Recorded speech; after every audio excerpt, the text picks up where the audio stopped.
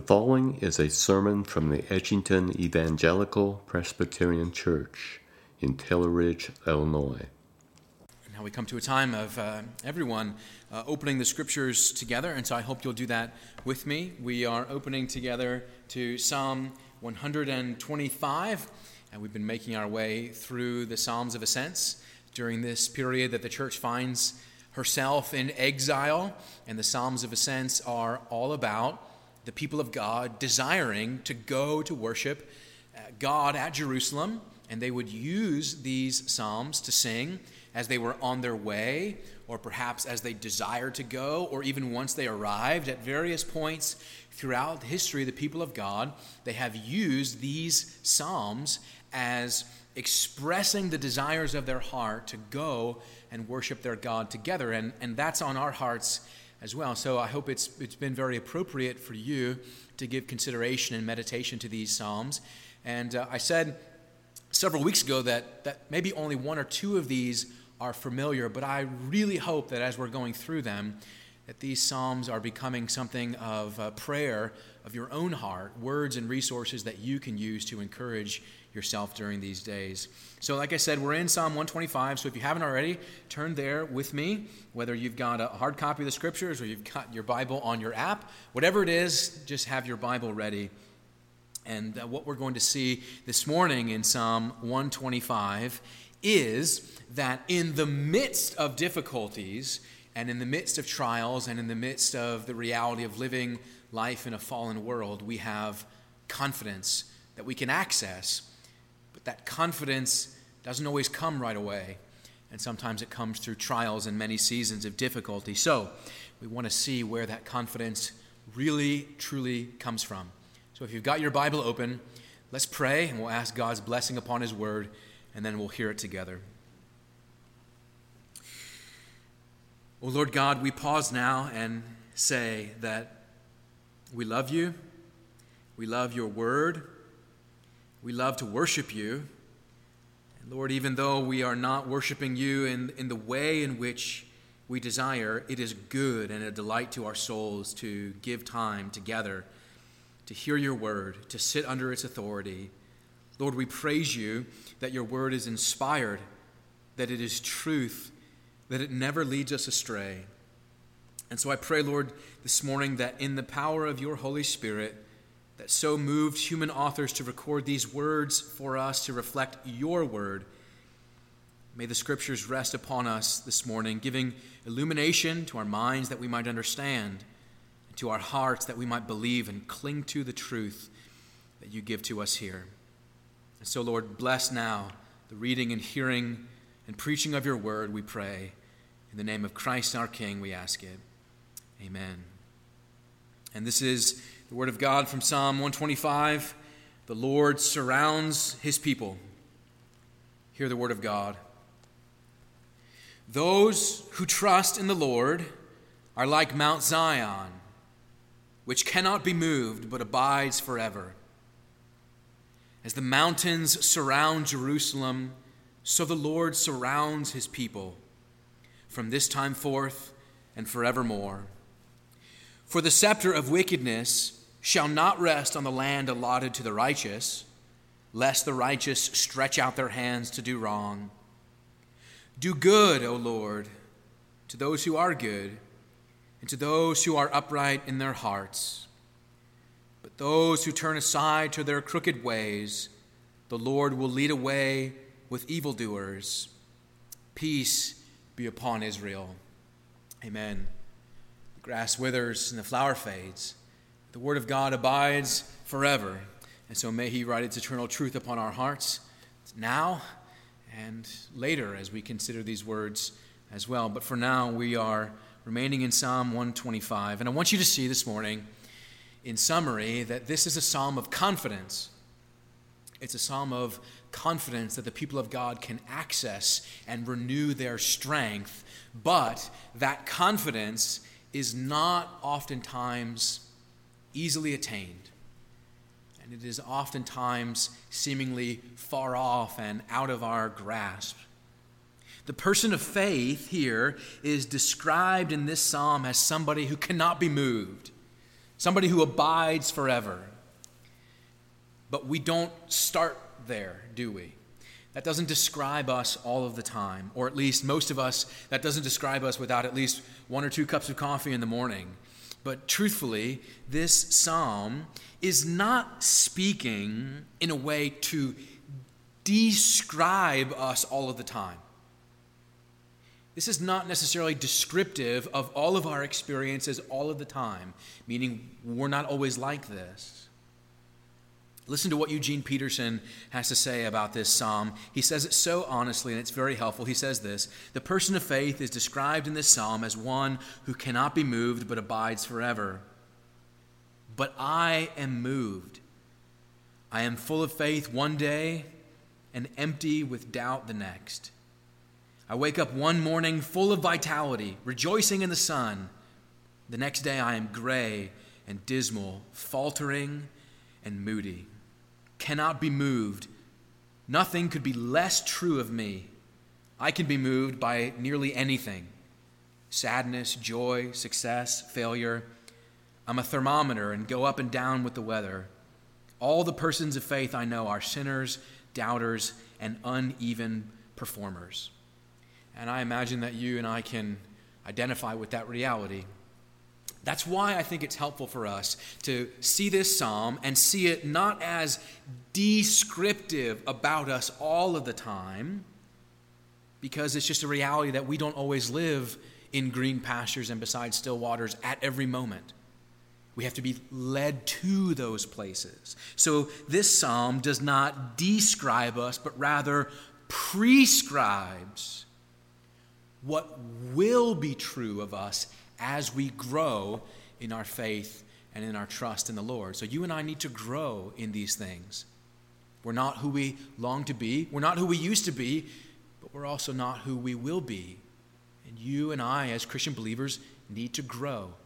And this psalm prescribes for us how it is we might grow through our difficult circumstances to grow in our trust in the Lord.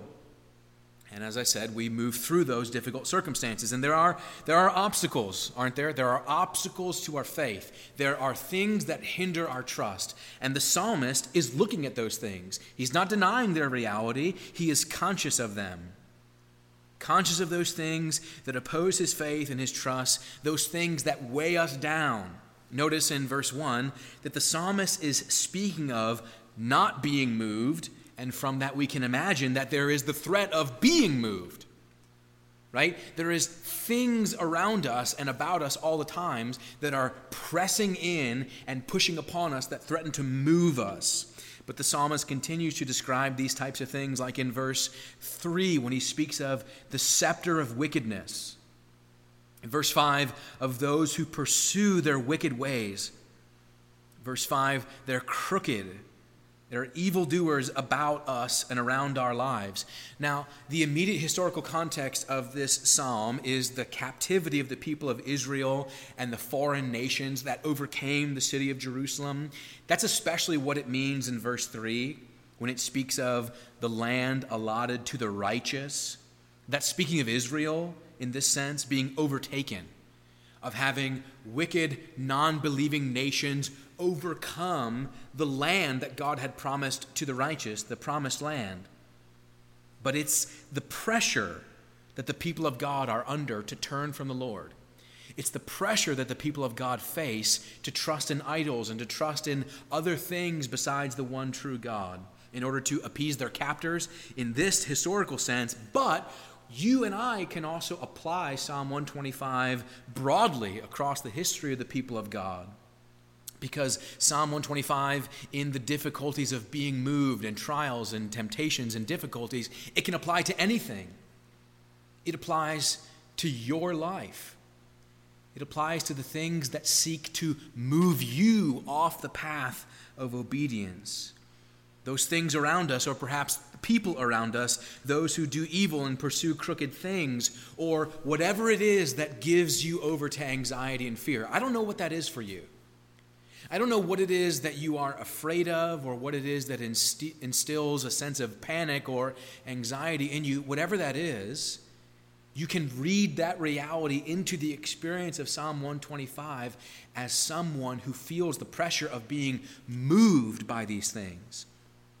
And this is just a part of our shared human experience, isn't it? You and I experience the reality of living life in a fallen world, and we feel these pressures. They're all around us, right? You don't have to look far. It's the pandemic that we're living through right now. Life in a fallen world and disease and corruption that affects us. In our immediate church family, there was several things this past week. Our friend Sandy Benningfield was in a car accident, but thank God she was spared and she's safe, and she was just in the hospital for a few hours, and we praise the Lord for that. But it's those things that instill fear and panic and cause shock in us. It's things that break our hearts, not just car accidents, but also loved ones who pass away. If you haven't already heard, our brother Glenn Collison went to be with the Lord this past week. And you were shocked to hear that news just like I was. We remember that the Bible tells us that life is as a vapor and death is a present reality for us that are mere mortals. Our lives are in God's hands. These things show us the reality of life in a fallen world and the pains associated with it.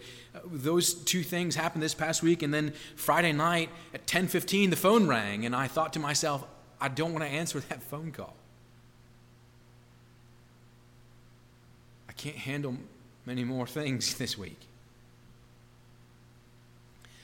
Now, I'm thankful that it wasn't more bad news per se, but you and I know this feeling in our hearts, don't we? What do we do with it? What do we do with this? Because Psalm 125 speaks in verse 1 of those who trust in the Lord. Now, the Bible is always calling us, isn't it, to trust in the Lord. This is always the direction of the exhortation the Bible takes. And we know that this is right, but there's often something missing in how we understand the exhortation. There's oftentimes something missing about how it lands upon our ears, because we encounter these biblical exhortations, these biblical commands to fear not, don't be anxious, simply trust, have faith, and those are good things to say, but there is a right way and a wrong way to understand them. There is a right way and a wrong way to understand this, and it has to do with what's going on in our hearts. There is something that goes on inside of us. The Bible speaks of the heart as the center of cognition and evaluation and movement in human beings. The heart in the Scriptures is like the core processor of our whole being. It's the point of intersection of all of our emotions. And everything that we express passes through our hearts. And when we hear the command and the call in Psalm 125, verse 1, to trust in the Lord, there's going to be something that happens in your heart. There are two ways to understand the command and how we relate to things like fear not, trust in the Lord. And there's two pictures that we can use to understand them. And many people throughout history have used this same analogy, so this is not originating from me by any means. But the first way to think about the human heart is like a cup. Like a cup you drink out of. Whether you like coffee or whether you like tea, whatever it is you like in your cup, chances are you only put one thing in there at a time and then drink it. And when the encouragement comes in our hearts, don't be afraid, don't be anxious. The heart is like a cup, and if it's full of fear or anxiety, it needs to be emptied of those emotions so it can be filled with courage or filled with strength. If we think about the heart like a cup, then it says, empty out the bad and fill it with the good. Now, that's usually the way that people think about these biblical exhortations. Fear not. Empty out your fear and fill it with faith. But I want to suggest to you that is not the biblical approach. That is not the most faithful depiction of the human heart. Because rather than a cup, it might be more appropriate to think about the human heart like a scale with two sides that balance each other out and weigh against each other to reach a judgment. Our hearts are like the internal court of our soul that weigh reality and make a judgment and produce emotion as a result. So when we hear, don't be afraid or don't be anxious, it shouldn't be taken as a rebuke, and it shouldn't be thought of like we should empty our hearts, like the cup analogy, to mean that we need to empty ourselves of our fear and of our anxiety. We can't do that. We can't not be fearful. We can't not be anxious at times. And instead of thinking of our heart like a cup, when we think of it like a scale, the encouragement to us to trust the Lord is not offered as a replacement.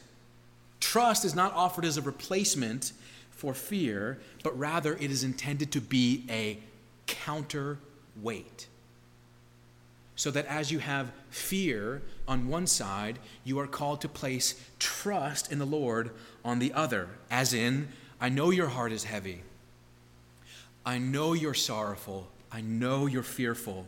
I know you are weighed down by anxiety and grief. But the Word of God comes to us and says this: trust the Lord, not to remove your emotions, but to place them in the larger reality of the context of God's sovereign care over you. So that as you have your fear and your anxiety and your concerns on one hand, you place on the other scale the weight of God's sovereign goodness and His care and His compassion and His love for you.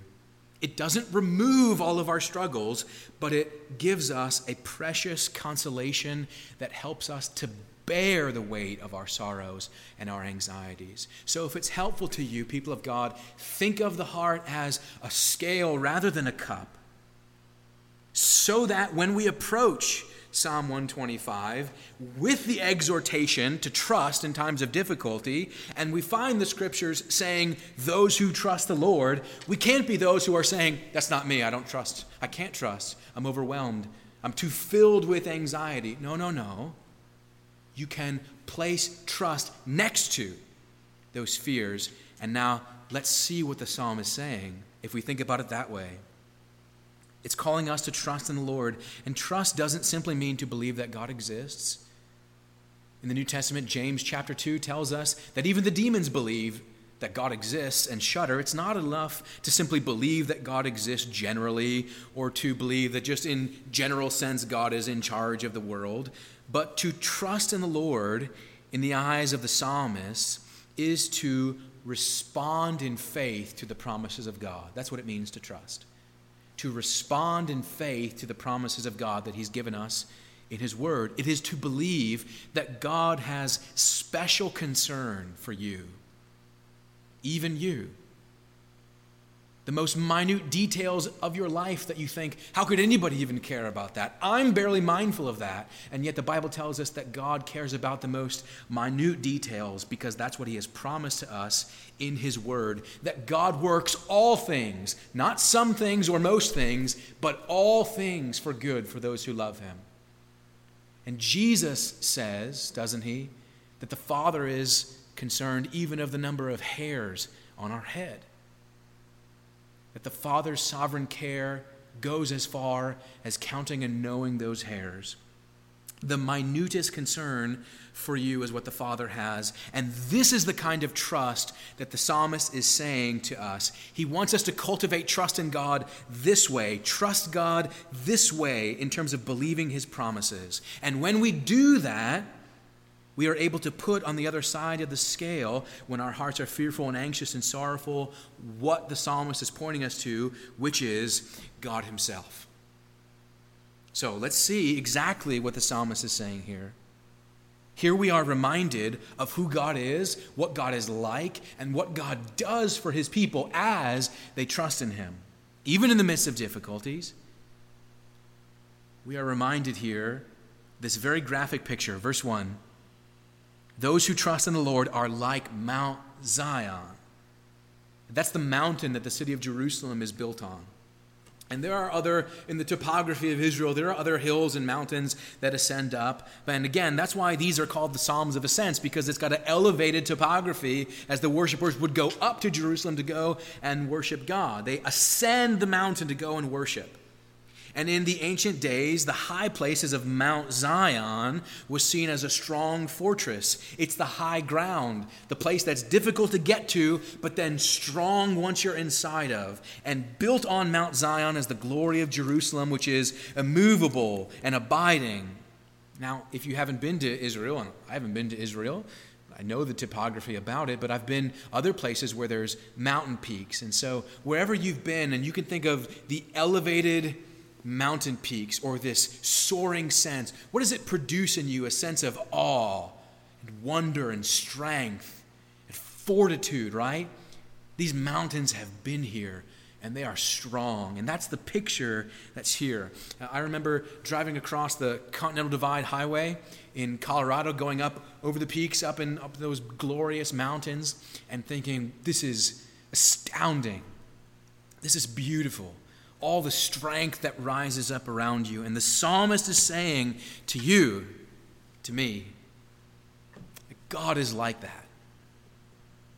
That God is like that for his people. And when his people trust in him, they become like this as well. Verse 2 says, as the mountains surround Jerusalem, so the Lord surrounds his people from this time forth and forevermore. It's this picture of God surrounding his people with his arms and holding them in the strength of his arms. The Bible oftentimes uses the wording of God's arms, the strength of God's arms, particularly when speaking about the exodus of Israel, being delivered out of Egypt with a strong hand on an outstretched arm. And what that is, talking about God's hands, God's arms, those are called anthropomorphisms. And you say, anthropo what? What does that mean? It simply means this: God is a spirit. He doesn't have hands. He doesn't have arms, per se. But the Bible uses this language to condescend to us and help us understand, and gives us pictures and metaphors so that we might grasp what it means that God loves us and cares for us. And it is as like God is surrounding us, keeping us, wrapping us up in his arms. This is anthropomorphic language, but the truth remains that he surrounds us, and he holds us, and he keeps us. That's quite a picture, isn't it? The embrace of God. And that's something to think about in days when we can't embrace each other as we would like. Now, some of you are huggers, and you're going to be hugging everybody when you get your chance after all of this. Some of you are not huggers, and you need to prepare yourself for the amount of hugs that is coming your way and people want to give to you, when it's safe, of course, but you know what I mean. But this picture of embrace, Now, I have these pictures very tenderly before my eyes very much these days. When our son is upset, he wants to be held. He wants to be comforted. He wants to feel that he's safe and secure. And it's interesting how you and I are just like that before God. We want to feel as if we are being held in the hands of Almighty God. And Psalm 125 is saying, God has his almighty outstretched arms around you, and your trust in him is not in vain, and he is keeping you there where you're safe, where you're watched over and cared for. In the face of hostility, in the face of wickedness, in the face of your pains, in the face of your fears, in the face of the cancer diagnosis, in the face of the bad news that you received, in the face of the death of a loved one in your family or in your church congregation, in the face of all of these things, God keeps you. That's what the psalmist is saying. That for everything that weighs down our heart on one side, here you have on the other side the loving care of Almighty God, there to balance out the scale and give you endurance, so that we might be, as the psalmist pictures, those who have immovable confidence in God's covenant love, so that our faith moves to assurance rather than doubt that God will never forsake us, not in this life or in the next. And it speaks of that. It speaks of eternity, doesn't it? In verse 1, that we will abide forever at the end of verse 1, and also in verse 2, that God surrounds us from this time forth and forevermore. Why? Because there's nothing, the Apostle Paul says in Romans 8, there's absolutely nothing that can ever separate us from the love of God in Christ Jesus. God's love displayed to us in the gospel is such that death, nor life, nor angels, nor rulers, nor things present, nor things past, nor height, nor depth, nor anything else in all creation, Paul says, will ever be able to separate us from the love of God in Christ Jesus. And the psalmist is saying, that's yours. That's mine. As believers in Jesus Christ, we are the people of Zion, the church. And what's ours is, at the end of verse 5, peace. You find the benediction at the end of verse 5. Peace be upon Israel. That's a benediction. It's a final word. We have those in our services, don't we? What are they? Why do I do that? A benediction is the parting blessing. And it's not me as the minister that is giving the benediction per se. I'm simply the means by which God is blessing his people and giving them a parting word to say to them, as you go back into the world in which you are filled with cares and concerns, as you go back into the world that breaks your hearts and leaves your hopes wanting again and again, you go with my peace upon you. You go with my blessing to strengthen you so that you can face all the days knowing that I'm with you. And the psalmist blesses the people as God gives his benediction upon them. Peace be upon Israel. That is true for you now, that as we worship God, we go with his blessing. But the benediction is also an anticipatory foretaste of the glory of the benediction that's yet to come, when all of our days will be peace, and there will be no more strife. And so peace be upon Israel is both a present reality now. Peace be upon those who are in Christ Jesus under the grace of the gospel, and peace be yours one day in fullness. And so, people of God, I just want to ask you very simply, is there a word for you here in Psalm 125 today? Do you find your heart needing this truth, speaking to you in your fears and your doubts and your anxieties and your concerns and your sorrows? This peace can soothe your troubled conscience, and it's like a balm and a healing for the wounds that the sins of the world bring upon you. And God is saying he will bind these up and give us peace and comfort us in his arms that we might be kept as a stronghold. You, dear child of God, are kept in God's everlasting and eternal covenant love, which will never pass away, not today, not tomorrow, and not forever and into eternal life. And so may you know that peace, and may it secure you today. Amen. And now we're going to sing the psalm together as we believe in God's word. So we sing it together. We're singing it to the tune of I Love Thy Kingdom, Lord. And so I hope you'll sing with us as we sing God's word together.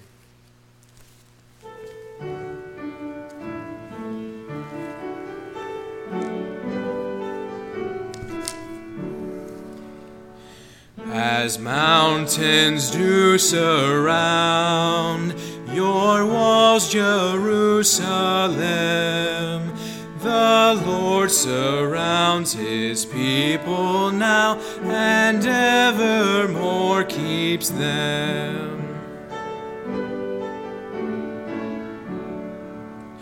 The reign of wicked ones will not remain or stand over the place allotted to the righteous and their land.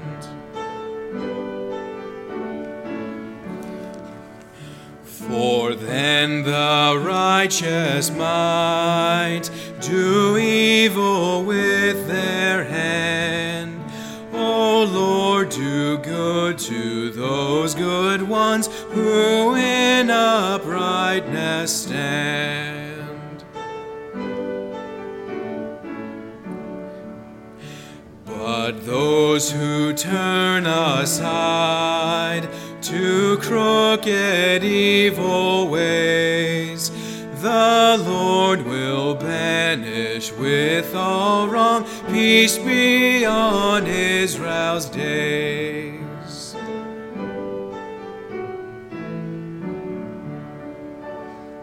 Amen. Let us pray. O Lord God, we ask that in the power of your Spirit that you would rest upon us, believing in Jesus Christ as he is offered to us in the gospel, and so giving to us that peace which the world cannot give, that peace which shall never pass away and indeed surpasses all understanding. And so may we as the people of God be as Mount Zion, unmoved, unforsaken, because we are within the covenant of your grace. And so, Lord, bless your people today. We ask in the power and strength of Jesus' name. Amen. Thank you for listening to today's sermon. If you would like more information about our church or its ministries, please visit edgingtonepc.org. May God bless and keep you.